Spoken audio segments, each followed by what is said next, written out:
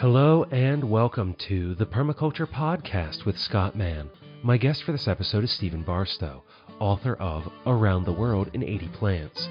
Today we talk about his incredibly diverse garden in Norway, where he grows over 2,000 edible plants in a rather small space. We begin with his background and how he came to have an interest in edibles, from his beginning as a foraging vegetarian through to his collecting and eating a variety of plants from wherever he traveled. He shares with us his love of edible ornamentals, or what Stephen calls edimentals, and he also recommends some of these edimentals to start with, when first beginning to introduce more of these species to your garden. One of my favorites, not mentioned in this interview, are nasturtiums. Let's hear from Stephen, and then I'll join you afterwards with some thoughts and updates. Could you give us a bit of your biography and background, how you came to do what you're doing, and then we'll discuss your book, Around the World in 80 Plants. I actually moved from the UK to Norway in 1981, which is a hell of a long time ago, 54 years. And I moved to Norway basically to get a job. I am trained as an oceanographer and work with ocean waves. And at that time, Maggie Thatcher was closing all the research institutes in the UK, and just to get a job, I had to move abroad. I could have got a job, but it was within researching dumping of nuclear waste in the deep ocean, and it wasn't really my kind of thing, as at that time I was going out on marches against nuclear power stations. It didn't really suit me. But so I moved to Norway in 81, and I was a vegetarian. And at that time, there were very few vegetables available in supermarkets in Norway. The local supermarket had 4 or 5 different vegetables. It was almost as though this was a country where vegetables were illegal. We joke about it, but it was almost like that. And historically, Norwegians haven't had a very strong tradition of using greens at all.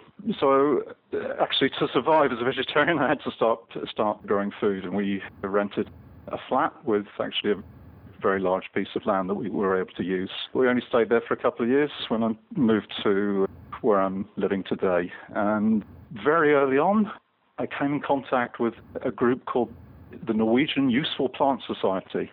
And this was a pretty unique society globally, actually. I haven't come across another country that has a society which is devoted to foraging. And this is a very old society here in Norway. It goes back over 100 years, and it's devoted to foraging fungi, mushrooms in the autumn, and berries, of course, but also wild edible greens in the springtime.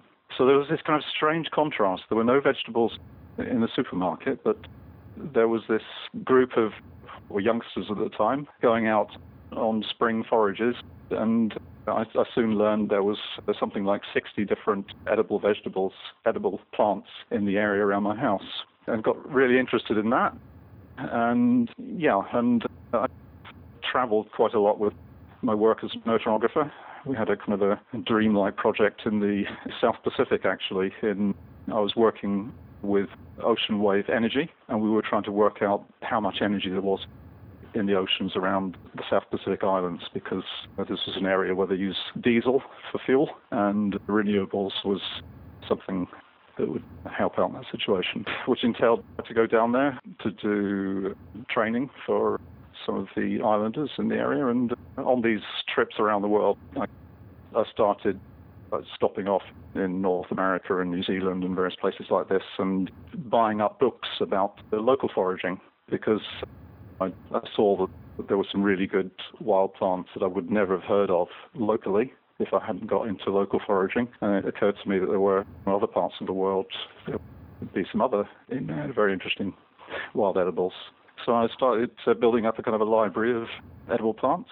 Then I remember one particular time I was in Seattle in the States, and I found this book in a bookstore there called The Edible Plants of the World, Stuart Avant. Edible Plants of the World. It was a book that was put together in about 1920, and it has something like 3,000 wild species which are edible. I thought, wow, this is really interesting. No pictures, just a load of information about each of the plants. And I remember going through this and saying, well, that'd be nice to try. And then I noticed some of the plants that were mentioned in there were actually ornamentals in our gardens. Plants like hostas and daylilies and such like. So I started looking around in gardens and botanical gardens and seeing in a slightly new light these ornamental plants, which a few years ago I dubbed edimentals, edible ornamentals, which is also the name of my website, edimentals.com, that these plants were particularly useful because they double up as edibles and ornamentals. So you can forget having an ornamental garden. You can just grow nice plants which are also good to eat. And many of these you can basically cut right down to you can pick the young shoots in the springtime, and then still they will flower later in the season. So you can have both. That was really the early years. Were you foraging and eating your way around the world as you would travel, learning about these different edible plants? To a certain extent. Obviously, I didn't have that much time when I was traveling, but I certainly went out on field trips and started to learn the plants. I remember there was one particular plant in New Zealand that I was very inquisitive to learn more about. It's actually a weed globally. It's sow thistle, Sonchus. I don't know if you're familiar with it, but it's a weed you basically find in disturbed ground globally. It's actually an annual, but the Maori of New Zealand, they had this perennial sow thistle, and when the Europeans came, there was this annual sow thistle, which I think is familiar to most people, which started appearing in their vegetable gardens, and they started using that one instead of the perennial variant, and it would grow on the edges of their beds. And I read in this foraging book from New Zealand that the Maoris they cultivated it said, and that this sow thistle was also sold on markets, in Maori markets in Auckland and various other cities in New Zealand. So when I was back in New Zealand, I decided to visit one of these Maori markets, and right enough, about a third of the stalls on this market, they were selling this, what we would think of as a weed.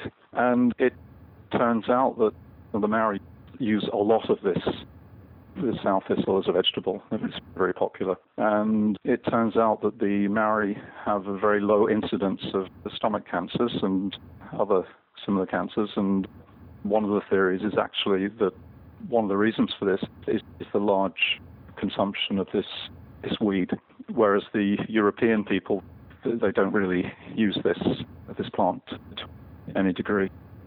Yeah, I remember when I was in New Zealand, I went to this market and I bought some, and I had a kind of accommodation with cooking facilities, and I cooked it up, and wow, this is really quite good. So today, actually one of the vegetables I use most in my garden is actually this common sow thistle, which is a weed on my vegetable and perennial beds in the garden. Very easy. You don't do anything. It just keeps on coming. But also, I grow various perennial sow thistles because perennials, as most wild edibles, are actually perennial, and many of our common conventional food crops were originally perennial. Plants like all the cabbage family derive from perennial wild plants. I talk quite a lot about that in the book. There's a whole section about perennial kales and cabbages. 150 years ago, there were perennial kales and cabbages were quite commonly cultivated, but it really didn't fit into our desire to dig the ground, to dig and plough every springtime. But luckily, these perennial kales survived in home gardens across Europe and North America and in some other parts of the world. Luckily, thanks to the fact that home gardeners saw the use of these plants, we have something like, 8 or 9 different old perennial kales which survive today. And thanks to increased interest now in permaculture and perennial vegetables and genetic resources, then I think most of these old perennial kales are now safe. Unlike conventional cabbages and kales, etc., these perennial kales are propagated by cuttings, so they're very easy to just pass over to your neighbor. You don't need any big seed companies as a source of seed. When making the selections that you did for your book, these 80 plants, you take us on a tour of every continent. Were there particular criteria you had in selecting the plants that you wanted to share? First of all plants that I've grown myself in my garden quite near the Arctic Circle in Norway, living at about 64 degrees north. So these were all plants that I was familiar with and had grown for a number of years. That a lot of the plants have an interesting botanic story behind them. Yield was one thing. Many of the plants I talk about are plants which grow very well in shady conditions, places where you wouldn't consider to have conventional vegetables. So they fit very well into this new wave of forest gardening, which is coming at us. And I gardened here in Norway more or less on my own for 25 years. I didn't know any other gardeners. And this is before there was internet really took off, and it's really only the last 5 years that I've had a lot of contact with other gardeners through the internet, through Facebook, and through my website, etc. And that's been really inspiring because there's suddenly this wave over the last 4 or 5 years here in Norway that, and I think more or less globally, that youngsters are really getting interested in wanting to learn about growing their own and being self-sufficient again and stuff. And it's and permaculture is very important in that respect. And so about 5 years ago, youngsters started turning up in my garden. I heard rumors of this large collection of edible plants that I have, and started coming into my garden and saying, "You've got a forest garden." Have I? Of course I had a forest garden when I started thinking about it, because I have my garden is quite a complicated. There are lots of niches in the garden, ecological niches. There are shady places, there are open places, there are windy places. And I always, when I planted something, I planted according to where those plants would grow in nature. So I observed nature and moved those and planted according to that. So yeah, plants that needed shady conditions, they were planted together with trees and bushes. Yeah, of course I had a forest garden. I just didn't actually, but I had heard of the concept of forest gardening, but it didn't really totally sink in, I must admit. I was doing my thing for many years. I had read the book by Robert Hart years ago on forest gardening, one of the pioneers. Yeah, so that's where we are today, really. You say about 5 years ago people were showing up in your garden. Had you had much exposure to the permaculture community before that? Not really, no. I heard of permaculture, and I'd found it, I suppose, a bit confusing as to what exactly it was. I've been part of the organic movement right from the word go. Actually, even before I moved to Norway, I was involved in the UK organic movement, what was called the Henry Doubleday Research Association at that time, and learned a lot about seed saving and the importance of preserving old varieties, genetic resources, and that kind of stuff. So as well, and I opened my garden to the public and had regular open days from about 89 onwards. So I always grew things organically, but the interest in perennials, it just gradually dawned on me that actually the plants which were giving the highest yields in my conditions, they were actually perennials. Okay, these were plants that were mainly harvesting in the springtime, like most of the wild edibles. But undoubtedly, it's the perennials that give the highest yields in my garden. And I started getting a permaculture magazine with the publishers who are permanent publications, and I discovered a number of very interesting things in plants which weren't very well known as edibles around the world. And one of them was a plant that we call the Caucasian spinach, Hablitzia tamnoides. It's a climbing plant that can grow to about 3 to 4 meters during the summer months, and it grows in woodland in the Caucasus in the wild. And that plant came to Scandinavia as an ornamental in around about 1870, and it became quite popular over here. A bit popular. It was also grown in a small scale in the US and in England, but never became really popular. But particularly in Sweden, Finland, Norway, it was discovered that it was actually the young shoots in the springtime were actually quite tasty. It's a plant which is related to plants like fat hen, or what's it called, lady's thumb, I think it's called over there, isn't it? No, not lady's thumb. Different cultures, different names, but it's in the Podium family. So it's quite closely related to those. And yeah, it was discovered quite early on that it was very good to eat. But it gradually, the interest in it as an ornamental, it faded away, but a few people kept growing it as an edible. And when I discovered this about 15 years ago or so, I started growing it, and I found that it was getting incredible yields very early in the spring. So my oldest single plant, it has something like 250 shoots in the springtime from the one rootstock. And these shoots are harvested about 10 centimeters long. You can cut them all back, and it comes with a new burst of growth. Really high yielding, very tasty. It can be used as a salad plant, and it can also be used as a kind of a spinach. And I was so excited about this plant, I wanted to spread the word. So I contacted Permaculture magazine in the UK and asked them if they'd be interested in an article, and they were. I wrote the article, and I followed that up with another article about hostas, which is a very common ornamental plant, but little known in the West as an edible. Very important in the Far East, particularly in Japan and Korea, as an edible plant. It's cultivated, and it's also collected from the wild, foraged from the wild. Really productive plant. It grows in very shady conditions, perfect for the forest garden type environment, but really strange that it's never really, despite all the books on oriental vegetables, etc., it doesn't seem to really have been picked up on before. So basically on the back of those two plant profiles, I like to go into depth on the plants and how they, and this is how the whole book is structured. It's an ethnobotanical travel log around the world. So we follow the plants and the stories behind the plants, and I get experience about how those plants are cultivated, how they're used in the kitchen. It's not a cookbook, but I include a few recipes sprinkled through to inspire others. So it's really a book that will hopefully inspire others to look at some of these perennials and try them for themselves.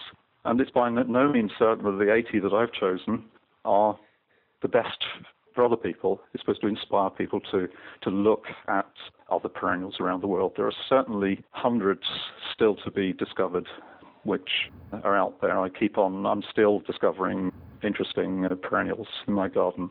And how many perennials do you currently have in your garden? Too many, probably. I joke that I'm actually a sick man. I've got collectomania. My dad, he collected stamps. I had to find something to collect, and it turned out to be edible plants. So I really don't know how many there are, but probably have in the region of 2,000 different plants from around the world, which is quite interesting, because one day I can go out and forage in Japan, the next day I can forage in North America, I can forage in Norway, but I've got far too much food, particularly in the springtime. So I don't manage to, by no means, eat everything every springtime. There's some things I still haven't got around to eating. And I don't have many of each variety, but I'm trying very hard to concentrate on the ones which really are these 80 and a few others. But it's very difficult to throw plants away, I find. How much space do you have devoted to your garden to grow these plants in? Oh, let's say the whole garden is something like 50 meters long by about 30 meters wide, and I cultivate probably about 2/3 of that.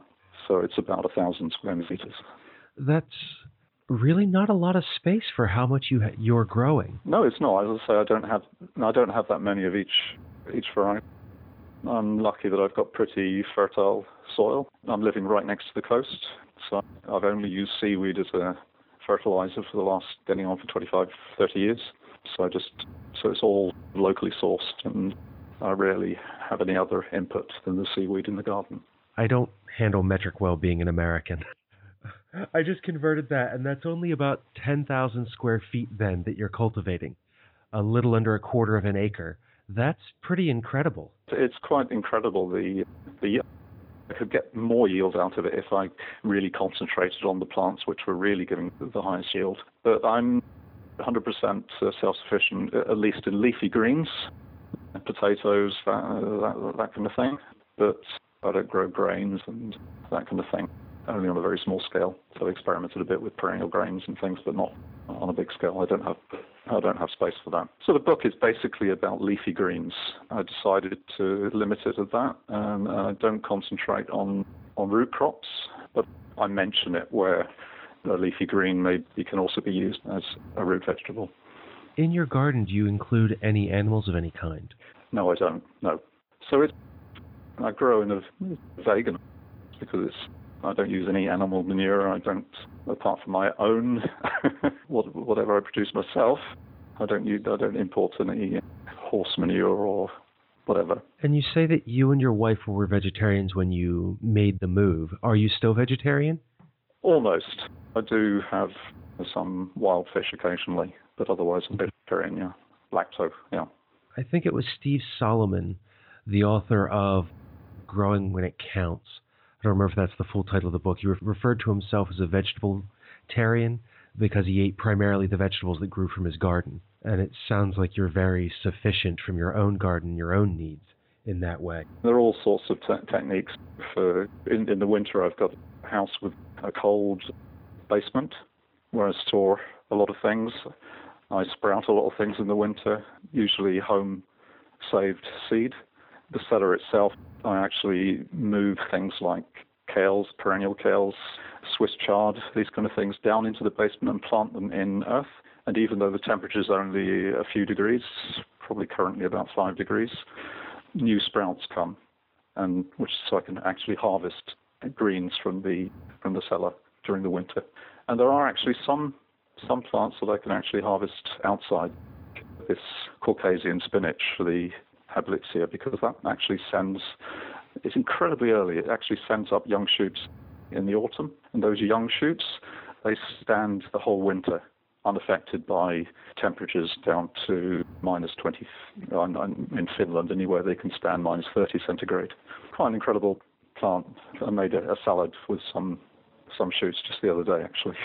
And some onions, particularly the North American nodding onion, Allium cernuum, which I also call Chicago onion in the book, because the name Chicago actually means, or is believed to mean onion in Native American language. And that was one of the first perennial onions that I grew. It is grown here as an ornamental, but it's really productive, it's beautiful, it's tasty, grows very quickly. That's one that I would definitely have in my garden if I started off again. And so that's also in the book. And I tell a story about the book, about the plant in Chicago and North America's most widespread onion. And it's what I call an edible ornamental. Fantastic plant. Mentioning that this would be one of the plants that you would start off with if you were starting off again, what are some other kind of beginner plants that you would recommend people investigate in this edimental vein? And I've already mentioned one, that's the Hablitzia. It depends what kind of climate you've got, ultimately. Obviously, you're the people listening in here living all over the world, so it's not necessary that the ones which grow for me best are going to grow well there. But I know that Hablitzia is grown in all the colder parts of North America, and it's grown right down into France and Europe and England. So that's one. Hostas I would definitely have. I would have a plant. Well, my most productive perennial vegetable is a plant which we call udo, which comes from Japan. It was under the Latin name of Aralia cordata, plant in the ginseng family, and it's herbaceous. In other words, it dies right back to the ground every autumn. It comes with new shoots, but it grows to 3 to 4 meters in my almost Arctic climate within the end of June.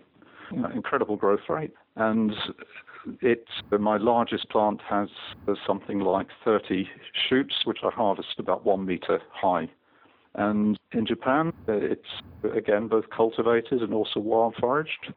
And they have a really, one of the most unusual forms of gardening I've ever come across, that Tokyo is built on, and parts of Tokyo anyway, are built on a particular type of soil, which they can easily dig in. And they've made these big caverns under Tokyo where they move the roots of udo down, and they're sprouted. The shoots from the udo roots underground in the complete darkness, they harvest them down there, and then they sell those shoots at a delicacy on markets around. But that plant has so many different uses. The young shoots are used, the young flower, what we could think of as broccolis, just before the flowers come out, are used widely in Japan as in tempura, if you know what tempura is. And Yeah, it's a plant that both bees and butterflies and nature likes, birds like the little berries that come later on. Fantastic plant. And when people challenge me and say that, well, the reason we don't grow perennials is that they don't yield, I just show them a photograph of my largest vegetable with towering over me. So that is definitely one I would suggest looking at. I know it's cultivated for Oriental markets in North America, and they've started recently in the UK cultivating it and selling on markets in London. So it's obviously fairly well adapted to quite a wide range of climates. Yeah, I could go on and on. There are so many plants, as I say, hosta, Hablitzia. Perennial kales, of course, if you've got the climate. Perennial kales are not that hardy, but if you've got the climate for them, well, even if you don't have the climate, you can actually take cuttings of perennial kales in the autumn and overwinter them inside, and then you've already got a head start in the springtime. With the hostas, for somebody who's listening to this and looking outside and thinking about the hostas that are growing in their own yard, what parts of that plant are edible? The main part which is used are the young shoots in the springtime. You can imagine that just before the leaves start folding out, I actually call them hostons. I don't know if these chicory chicons, which are sold on supermarket, but they're sprouted in the wintertime and sold over here. So I call them hostons in parallel with chicons. And so they're basically harvested, and they can be used as a kind of a spinach. I've made I remember first actually it was the North American Hosta Society. This is the thing that really got me to. I'm very careful with. I don't try things until I'm absolutely sure, particularly when I think I'm the only person in the world that ever tried this vegetable. But I read on the net an article about the North American Hosta Society had an annual meeting, and one of the members was I think from Japan, and he made a whole range of hosta dishes for this meeting, and they were raving about it, and this was really good, and that really encouraged me to try it. And one of the dishes they made was something called hosta copita, which was based on the Greek spinach pie, which is called spanakopita. Okay, and it's basically just take a Greek spinach pie recipe and use hosta leaves instead. Then you get a delicious vegetable pie. But not only that, I've discovered that there are other species of hosta which are also blanched. They're grown in dark greenhouses for markets in Tokyo, which they actually call, literally translated from the Japanese, hosta icicles, because they're white, they're long and white. Also, the flower shoots are very crispy and tasty, and the flowers themselves can be used in salads in the summer. Such an incredible variety from a plant that until I read your book and talked to you today, I didn't even know was edible. Yeah, most people are surprised. I have people coming around my garden, they see I'm growing hostas, and they say, "You don't eat that, do you?" And they're in disbelief. But yeah, indeed, and it's not at all bitter, a good taste. Yeah, try it. There are no known poisonous substances in any of the hostas. You can basically use any. Have you ever gotten a little bit of a stomach upset from trying some of your new plants as you bring them into your garden and into your diet? No, I can honestly say that I've never, apart from one particular occasion, which was actually a wild forage plant, and that was ostrich fern, fiddleheads. And we had an experience where we harvested from the wild, and I was actually had a course over here where we went out foraging along a river, and we came back home. I told everybody that you're supposed to cook them for 10-15 minutes just to be sure, because some of the places that the ferns are growing can be flooded during the winter, and there can be some nasty things coming with floodwaters. It's difficult to clean the fiddleheads 100%, and I know there have been similar episodes in the US of people getting sick from eating fiddleheads which haven't been cooked. So that was the only occasion. I told everybody to cook for 10 minutes, but I came back too late, and the dinner had already been made, and the person who had eaten it hadn't heard this, and it had only been cooked briefly. And I thought, well, this has never occurred in Norway before that anybody's been sick. It's probably all right, but that was a mistake. That's still pretty incredible for everything that you've sampled, everything you've brought into your garden, and all these things that are a regular part of your diet, to have had but just one incident. Yeah, but it's all about diversity. Often the problem is you eat too much of one thing. I never eat too much of one thing. I'm always using at least, well, often anyway, 10, 20, 30 different vegetables in a dish. And I think this diversity and seasonality of food is very much underestimated in our diets. And it's more fun as well. Well, I look at how colorful the plate is on the cover of your book with the yellows and reds and blues and purples and all these things that on a normal American plate you very rarely see unless it's something that's been colored like that. The cover of the book is a picture from my house of one of these diversity salads that I've become known for because a few years ago, having so many edibles in my garden, we had an open day and I decided we'd make a salad with as many different species of plant as possible. The first time I did this, we came up, it was about 340 different species, and the second time it was 538, which is still the world record. I don't think anybody's been mad enough to try. So that gave the name Extreme Salad Man or the Mad Salad Man. We've regularly over recent years made these salads, often with 100 species. I'm not going to make one with 538 again because that took about 20 hours to put together and document, etc. But every year I usually have a special occasion where we make a really diverse salad, so that every mouthful you eat, you get a new taste. And they're beautiful, as you say, decorated with flowers and other colourful. Like on the cover, there's these little blue chunks. That's actually a blue potato, blue Congo potato. So diversity is my second name. And I appreciate the time that we've spent together today walking through your background and the book and this diversity of foods that we can integrate and even grow in such a small space. Before we draw the interview to a close, do you have any final thoughts for the listeners?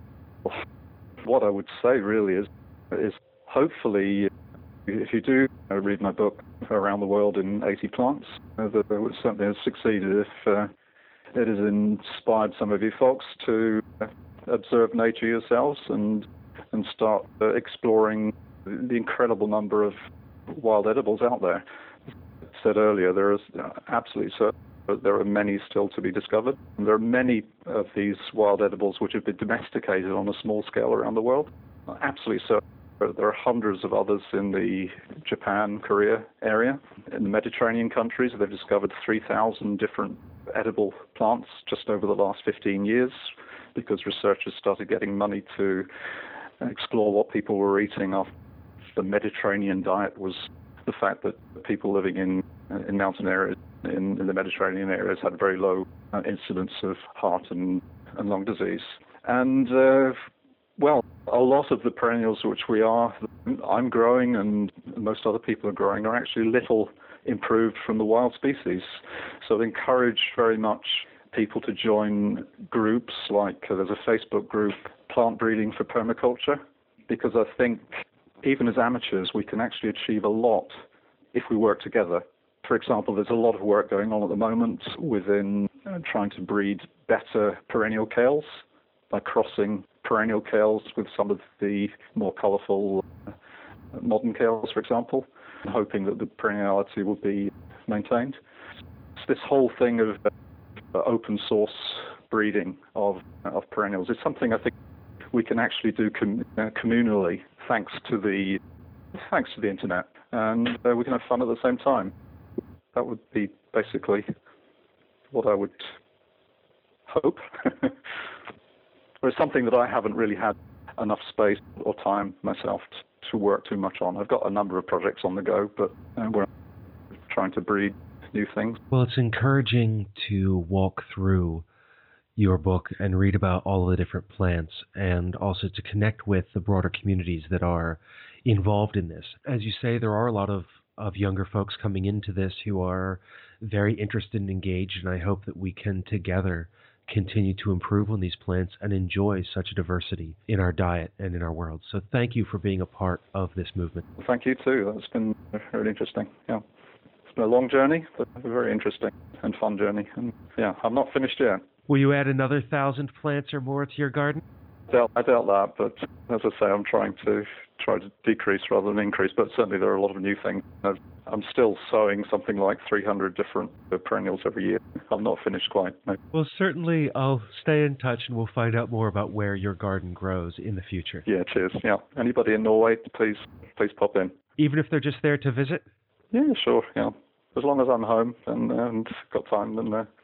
And that was Stephen Barstow, author of Around the World in 80 Plants. You can find out more about his work at Edimentals.com.